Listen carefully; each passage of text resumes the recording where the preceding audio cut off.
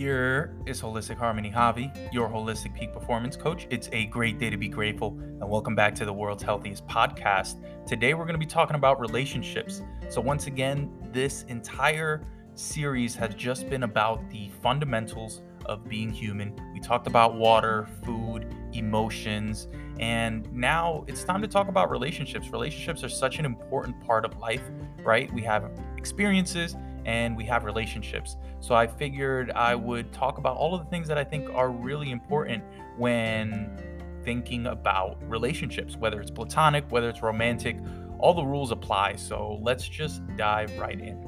So when it comes to relationships, we all can measure the depth or the breadth of our relationships, and that all has to do with intimacy. So how deeply we connect with someone really determines the level of intimacy there. Now, as I'm sure you guys know, it's very difficult to be extremely intimate with a large group of people, simply because you have to divulge a lot of stuff that's going on in your life. And if you're constantly just telling everybody the same story, it could be very boring and it's not as fulfilling. So it's one of those things where you have to really look at your circle and understand if you have a lot of friends and a lot of people in your circle and you're not necessarily going deep with a lot of them, you're going to be lacking this sense of depth when it comes to these relationships. And don't get me wrong, it's great to have acquaintances, it's great to have people to network with, but when it comes to establishing intimacy in your life, you're going to want a select few people that you can really go deep with, that you can really connect with on such a deeper level, because a huge part of the beauty of this human experience is the level that we connect to each other, right? Like, we don't exist in a vacuum. No man is an island. So when we gather together and we can share stories, we can share experiences, it reminds us that we are all one, right? And that's what this whole life is about, is waking up from the illusion of separation and thinking that somebody else is different than you. And we're going to talk about that in a second as well. Because ultimately, everyone is a mirror at the end of the day. If you can imagine the ocean, right? Huge ocean, and imagine that as the great spirit or life force that crawls into anything and everything, right? Like, what makes a stalk sprout from the bean in complete darkness and become a huge plant, right? Like the acorn that falls to the ground and has the potential to become an acorn. What is that? What breaks through to that barrier? And that's the life force. It's the same life force that turns two cells that come together into a fully functioning human being that can affect so much change on this planet. We all have that life force within us. And if you imagine the ocean as the big spirit, all of the life force, what we are is just a cup. If you take a cup of the water of the ocean, our soul and spirit is inside that cup, right? We're the water that's inside the cup, but the cup itself is just the shell. And that's this human body that we tend to identify with, when in reality we are the ocean. And it was one of my favorite Buddhist monks that said enlightenment is when the wave realizes it's the ocean. So this has to do a lot with the relationships that we have, because what we might find is ourselves judging other people when we don't necessarily understand that everybody is a mirror. We all come to this planet like a clean slate, the same amount of water, the same type of water. And what happens is we have different vessels, we have different bodies, we have different cups. You might be a coffee cup, somebody else could be fine china. And it doesn't matter if it's worth more or less, it's just to illustrate the example, right? But what happens over time is that cup gets beat and bruised and chipped away, and some people decide to kind of upgrade their cup. And because they don't necessarily look like you did, or it doesn't feel like that anymore, it's easy to get caught up in that. But the truth of the matter is that every single person on this earth is a living, breathing example of what happens when the God force energy comes through a human and has the experiences that shape them into who they are, right? Because it's 50% nurture, 50% nature, and nature is a force. So there's so much that goes into shaping a person, and that's what really helped me in my journey when I started to have this Christ consciousness energy activate within my heart. And I started to realize, like, wow, even the most violent and crazy people are really just me living that life. And had I gone through all of the things that they went through, all of them, and I'm not talking about, because they'll say, well, two people grow up in the same neighborhood or the same household, and one ends up, being a delinquent and the other one doesn't. And it's not similar experiences. What I'm talking about is the exact same experiences throughout all my life. If I had that, that would bring me to the same point that that person is at right now. So I have a much more detached view, and it allows me to not get as emotional, not take things personally, and to understand everybody is in their own process because they are me, just with different choices, having been dealt a different card, different deck of cards, a different hand, right? So when you understand that and you know that everybody is really just you, it allows you to understand life at a much deeper level. And you understand the mirror effect that happens. When somebody does something and it triggers something within you, it's a clear indication of something that still needs to be worked on, right? Like that trigger shows you all the areas that you're not free yet. Because if you were truly free, nothing that nobody else did would bother you, right? And this is where it gets a little murky and people say, well, there are others that infringe on other people's rights and they don't have a right to do that. But that's outside of the scope of this conversation. We're going to revert back to it because I love the idea of karma, but we're going to keep this within the relationships, because another important aspect of relationships is reciprocity. So reciprocity is that give and take, that two-way street, that quid pro quo that's just embedded in just how we operate, how nature operates, right? Like everything has a symbiotic relationships, and that's what we should strive to have as people. We should aim to have a relationship that nurtures us as much as we nurture it. And that's often very hard to come by. And you'll see it time and time again where people will take and not give enough, and that ends up upsetting and offsetting the natural balance of things, and it ends up building resentment over time. So reciprocity is a really big part of relationships, and any relationship that you feel the energy is not being reciprocated, it doesn't necessarily mean you have to fall back, you have to cut them off. I tend to find that as a very uncompassionate way to deal with these problems, but bring it up and say, hey, I noticed that I'm putting a lot more energy into this than you are, and really understanding the other person. I mean, it's really about listening more than anything when it comes to relationships, whether it's a romantic relationship or platonic, really being there to understand first before wanting to be understood is a big component of leadership. And it's something that you need to do in your relationships. So I get a lot of people that ask me, because they see my involvement in Modern Renaissance Man, they see the depth that I have with these brothers of mine, and they ask me, man, like, how did you find your tribe? How did you go about that? Like, all the relationships in my life, they, for lack of a better term, they fucking suck. And I'm like, you have to really understand that you are leading in everything that you do. In everything that you do, you're setting an example, you're setting the tone, you're leading. And what most people don't understand is that this is happening every single day with every conversation at every moment. And everyone is a leader, but not everybody realizes they are one.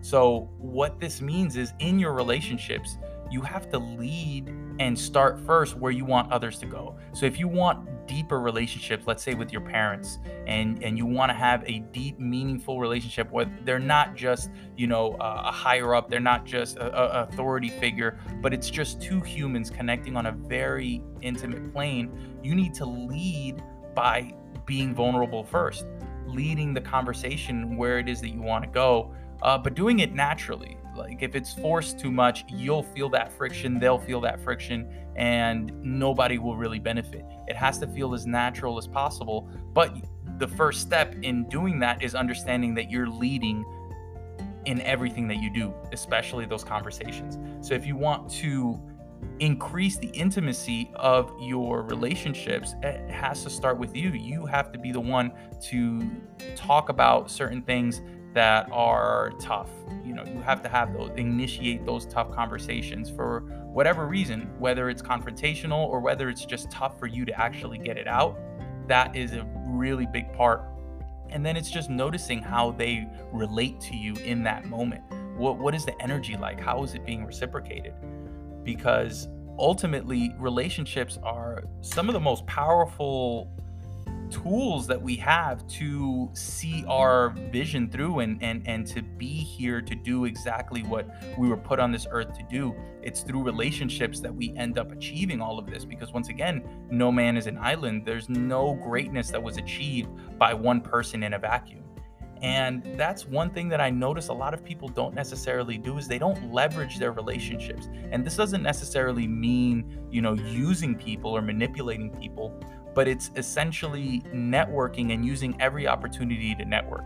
So what this looks like is, let's say you got a new business or something that you're really excited about that you want other people to feed into, right? Whether it's you got a new album that's coming out, a new project, a business, whatever it is, you're excited about it. Why isn't that the topic of conversation in every conversation you have? And I see this as a big missed opportunity when it comes to how people network.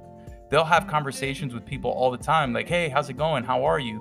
And instead of actually telling people what's going on, people will just say, yeah, I'm good. I'm fine. Yeah, it's cool. Everything's good. Instead of using that one moment, that quick, potent opportunity to just drop a quick one line that'll resonate in people's heads.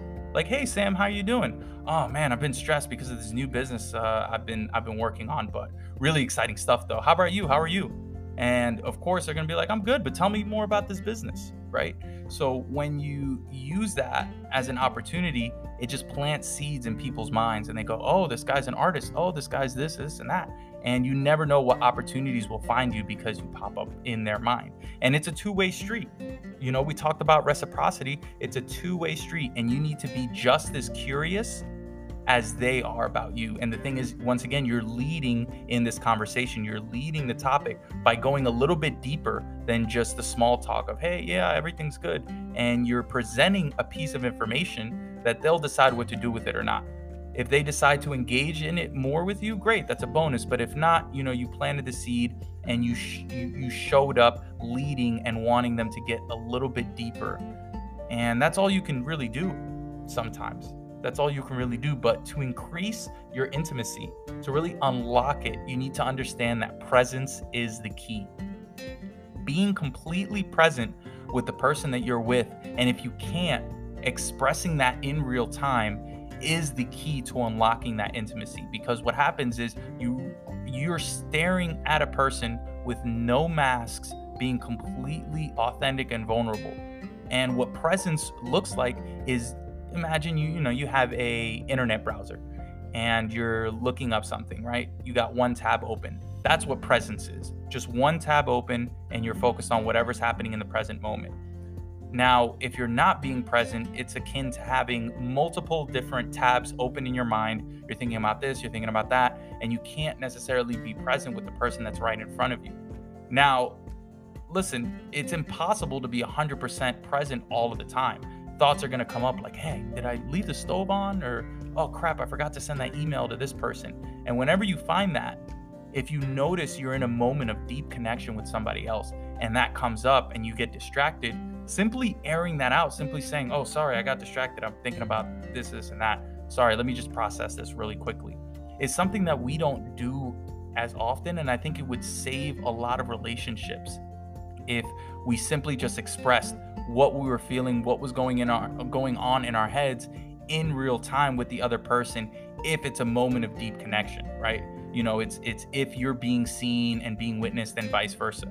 It doesn't really make sense if you both are just on the couch, something playing in the background, you're on your phones, and then you blurt this out, because this isn't a moment of deep intimacy in which you're getting, you're really seeing each other. You're just occupying space together, which is another form of intimacy. But aside from the point, you really want to make sure that you're as present as possible in these relationships so you can get the most out of those experiences, because somebody will say something, and if you don't catch it in that moment, it can mean the world to them. And if you don't if you aren't able to recall that information or whatever it is, people can feel like you were ignoring them. And that chips away at the wall of trust that you can have in a relationship. And it chips away at the bank account, the emotional bank account that we have with everybody, which I'll talk about in a second. This was absolutely huge for me once I really understood this. And I'm excited to talk about that topic.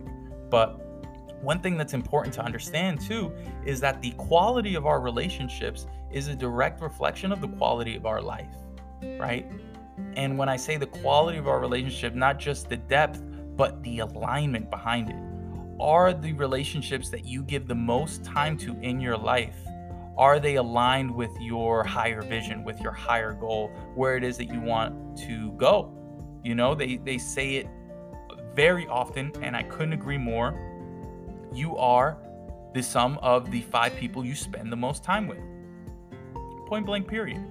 So if you want a quality life, you want to have quality relationships, deep, meaningful relationships with people that are aligned with, and it doesn't have to be aligned with your values, but they are aligned in helping you reach your highest potential.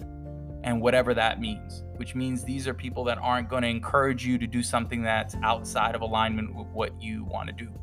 And when that does happen and you feel like these people in your life, these relationships that you're having is taking away from you, that's where you really have to understand the law of reciprocity, and you have to take a step back, express it if you like to, but understand that nobody's owed an explanation. And especially if this is something that has been happening repeatedly, you've likely given signs that this is not okay. And if you suddenly go ghost, or if you don't want to talk to them anymore, and you don't want to express why, I'm sure that there's signs along the way. So another thing that's super interesting that I found with relationships is that everybody wants to be treated exactly the same. Everyone wants the same level of dignity and respect.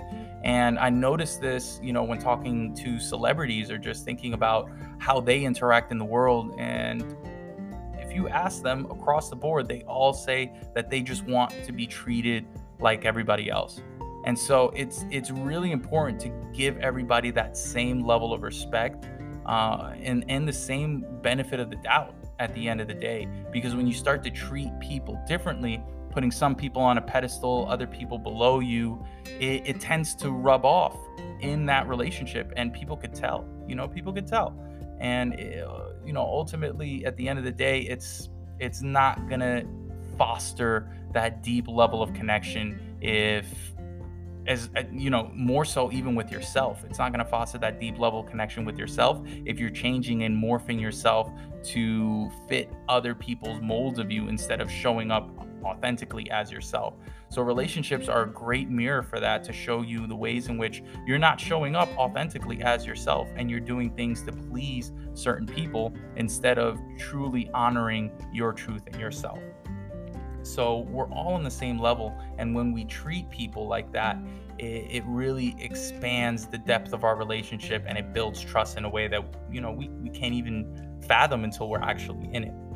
And that brings up another point. Honestly, boundaries is super important, because as we grow, not everybody is going to grow with you. Not everybody is growing at the same rate that you are, and it's important to have boundaries set in place, because if not, you'll end up just getting walked all over, and you'll look back 40 years and wonder why you didn't achieve everything that you wanted. And it's because your boundaries were very porous. And, I'm not speaking from a pedestal. My boundaries are porous occasionally as well. And I have to take a hard look at them and ask myself, why is it hard for me to set boundaries? What is the issue here? And what I found for myself and for a lot of people is that, boundaries they can feel like a burden sometimes. It feels very uncomfortable to set a boundary with somebody else. Sometimes even asking for support within the same camp, it feels like a burden. A lot of people have so much stuff going on. You don't want to burden them by asking for support, or you don't want an uncomfortable situation by telling them that this behavior is no longer okay. It's still, discomfort at the end of the day. And one thing that I've realized is in setting boundaries is you're actually helping both parties. So one, you're helping yourself by setting that boundary, right? But two, when you do that, it reminds the people that you set it with, in what ways am I not honoring myself and my boundaries, right? And then when it comes to asking for support, it could feel like a burden sometimes as well. But the thing is, it's on that person to set a boundary. So if you need support and you ask for someone, it's their responsibility to communicate the capacity and the bandwidth that they have to help you. And if not, to set a boundary. And once again, it just kind of helps out everybody. So at the end of the day, boundaries is hugely important, but they're not always the easiest thing to do. And the last thing I really want to talk about is the emotional bank account. So this was huge. I got this from Stephen Covey, who is the author of The 7 Habits of Highly Effective People. Book completely changed my life. Highly recommend you look into it. But one thing that he said that has changed my life ever since, and my understanding of relationships, is looking at your relationships as an emotional bank account. And you have an account with everybody you're in relation with. And with some of those accounts, they're in the red, they're overdrawn, and they're pretty much, for all intents and purposes, closed. Now, other relationships, you have a balance of. And here's the thing, both parties, it's a mutual fund. So both parties have the ability to withdraw and deposit. What does a withdrawal look like?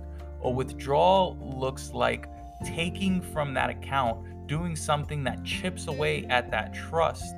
That's a withdrawal. So anytime that you tell someone, yes, I'll be there for you, and you don't show, or yes, I'll call you and you don't call back, it chips away at that account, and you're taking a withdrawal. Now, granted, some withdrawals are different, right? Like saying, hey, I'll give you a call back, and, not giving a call back is very different than saying, hey, I'll be there at your graduation, and not being there for the graduation, right? But it all depends on the person's perceived withdrawal. So for you could be like, oh, it's not a big deal. I'll just, I'm just not going to do it. And for you, in your mind, it's a withdrawal of $1, right? But in their mind, because it's so much bigger of a deal, it's 10 to them, or it's 100 to them. And that's the thing. So it's not necessarily what you believe that withdrawal to be worth, but what they believe it's worth. And a deposit works the same exact way. A deposit is doing something that adds to that level of trust. Anytime you say you're going to come through and you do, or you do something nice that's unexpected, like all of that stuff adds to that account, and it puts it higher and higher in the green. And here's the thing, just like the withdrawal, it's all subjective. So you could think that you're doing a deposit that's worth 100, and to the other person it's just worth 1. Or you could be doing 1 and it's actually worth 100. So understanding that is huge to making sure that all your relationships are in good standing. And one thing that happens, right, when you withdraw too much or you don't deposit enough, the account starts to go in the red. And what that looks like is that there's no trust in that relationship anymore. At this point, you're probably not even communicating or talking. It's just, and the thing is, you never know when that could be. It could be one withdrawal on your part that's just completely earth-shattering, and that's unfortunate, but it happens all the time.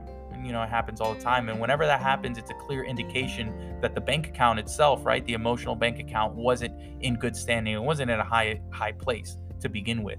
And whenever that happens, you have to be okay with it and close down that account and be willing to move on, and understand that you're wealthy in so many other ways with so many other relationships, and, to put your time and effort into those instead. So relationships are a complicated topic. There's a lot to cover. But once again, I just wanted to briefly go over the basics, what I think are most important when it comes to relationships. So with that, I hope this was an informative and delightful episode. Please feel free to subscribe and share this with anybody that you think it'll really help with. And as always, family, let's get this growth. I'll talk to you guys soon. Peace.